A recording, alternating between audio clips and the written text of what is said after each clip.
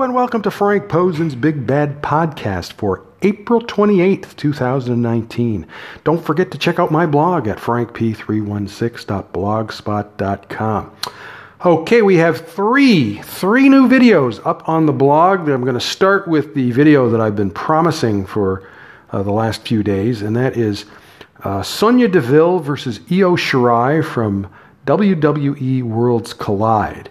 And this show was taped during WrestleMania week for the WWE Network. The idea was to have matches with wrestlers from all the different brands that we wouldn't normally see. So you have Sonya from SmackDown versus Io from NXT. Now, there is no storyline significance. So what it really is it's meaningless content for the network. Okay? So look, I have no problem with Sonya winning, except most fans won't see this match because they either don't have the network, and the other thing is that more fans than you think don't watch these kind of shows. All right? They only watch Raw, even if they have the network. They watch Raw, SmackDown, NXT, and the pay-per-views. And they don't watch the other stuff. All right? Did you know that WWE still produces WWE Main Event? No one watches or cares about it. So it's the same with this show. You know, not enough people are going to see it to go, oh boy, Sonya did great. You know? Now really, if the WWE really wanted to get Sonya over, they need to stop having Corey Graves fawn over Mandy Rose and give Sonya some love. You know? And the other thing, of course, the second thing, which is actually the more likely thing that they're going to do, you know, they've already teased that the two will split, and they'll probably have to get Sonya away from Mandy to get her over. Okay, you know, the fawning will continue, and the fawning, they don't even realize how it hurts Sonya. Okay, but it does. You know, you give one half all this attention, there's no question it hurts her. Okay. Now, it's very similar to when Sasha Banks was constantly losing to Charlotte Flair. They had to move Sasha away from Charlotte for her own good, you know, because she was never going to get over. All right? So that's my problem with this match. It's not the match itself, which is fine. It's that it shouldn't have been booked in the first place. It's lunk-headed booking, okay? You're doing it for the novelty, but it means nothing, all right? They'll forget all about it next week at WWE. Guarantee it. Whoever booked this match, it'll all be forgotten. All right? So they need to save it. They needed to save it for later when it means something.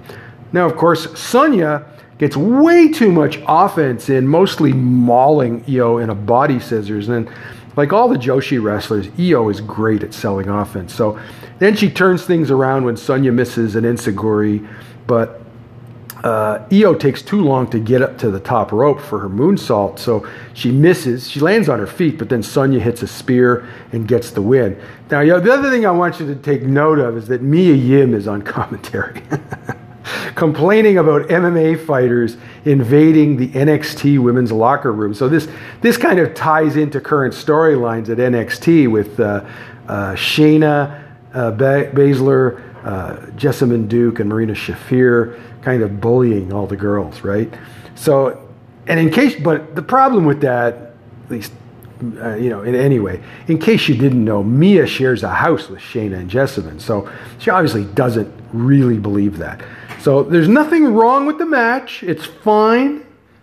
You know, both girls do fine, except the booking is pointless and thoughtless.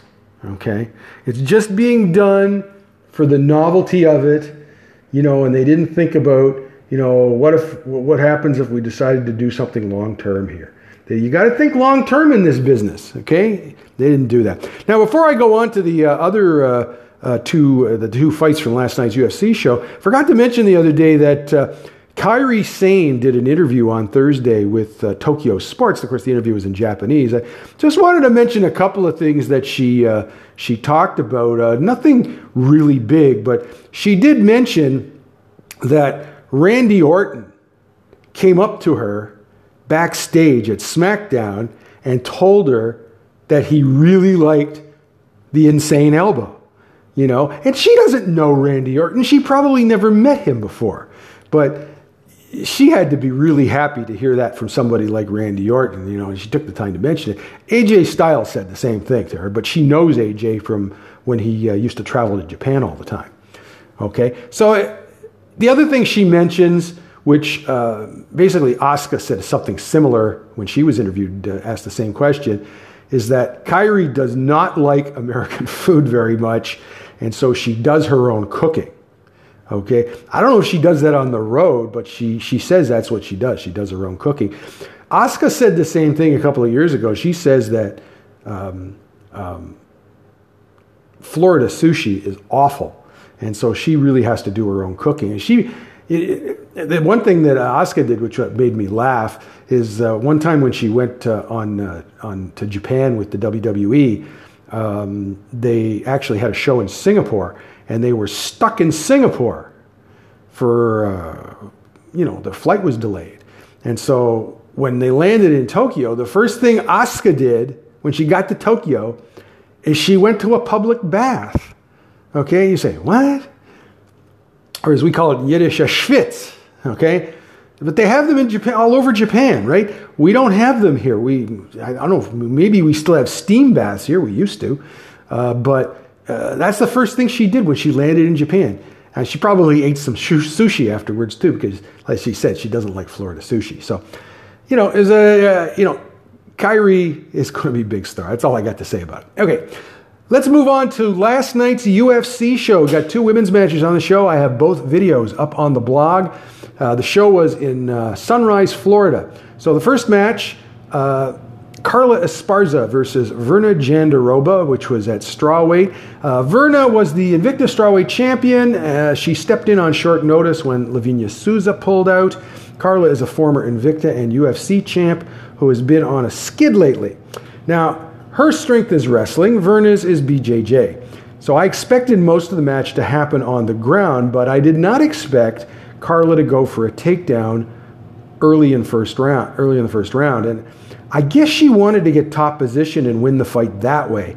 And she was really never close to getting a submission or anything like that because she was defending Verna's submission attempts from the bottom. But Carla adjusted well, and she won round 1, 10-9. Verna did better in round 2 and got her own takedowns and was in top position. So I scored that round 10-9 for Verna. So the decision was going to depend on who was on top in round 3, and that was Carla. So I scored round 3, 10-9 for Carla, and the fight 29-28. 2 of the judges scored it the same, and the third scored it 30-27 for Carla. So the lesson that Verna should learn from this is she can't live on the bottom hunting for submissions. Judges will not score that in her favor. If she happens to get a submission, great. But what she needed to do in that situation is get out of it, okay, and get back to her feet and maybe get her own takedown. But, she didn't do that enough for my liking. Now, Carla said that she worked on her strength and conditioning at the UFC Performance Institute, and that paid off with a win. I thought she looked pretty good, so enjoy the video. Some of you who really like kind of high-level groundwork will probably enjoy it. Some of you, maybe not so much. Okay, the other fight on that show, also have the video up, is Angela Hill versus Jody Escobar from last night's UFC show in Sunrise, Florida. Now, Jessica Penne was supposed to face Jody in February, but she missed weight and then sprained her ankle on fight day, so they rebooked the fight. And then Angela replaced Jessica last week. Now, they are teammates at Alliance in San Diego. Now, I don't know why Jessica pulled out, but she was in Angela's corner. So I'm not sure if she's injured or what the problem is. So it's a tougher match for Jody, okay, because Angela is quicker than Jessica. Okay, like in against Jessica, I would think it's kind of even. I might even favor Jody. Against Angela, I would favor Angela just because of her quickness. Now, it was funny that John Anik mentioned that these two were supposed to fight in Invicta a few years ago, and then Jody got called to the UFC, because Invicta is where this fight should be. neither fighter belongs to the UFC. The way Dominic Cruz talks, you'd think it was a great technical fight, but he's friends with Angela, so really pay no attention to him. All right. The fight was 3 rounds of light sparring, which is about what I expected. The big difference is Angela is quicker than Jody. Jody starts out the fight moving forward, plodding, and as the match progresses and she tires, she just gets worse. So she's been like this since Invicta. I mean, she's never been that good. Okay. You got to remember, she was in TUF 23. She did not get called up to the UFC, signed to the UFC immediately. She went back to Invicta, and then I think about a year or so later, she got called up to the UFC as a late replacement. So they know she's not really that good, and she really hasn't improved since I saw her back to Invicta, and now she's lost all 3 of her UFC fights. So Julie Kedzie, who trains with her down at Jackson Wink in Albuquerque, tweeted her disappointment afterwards because she knows Jody will be released. She's lost 3. She hasn't looked good in any of them.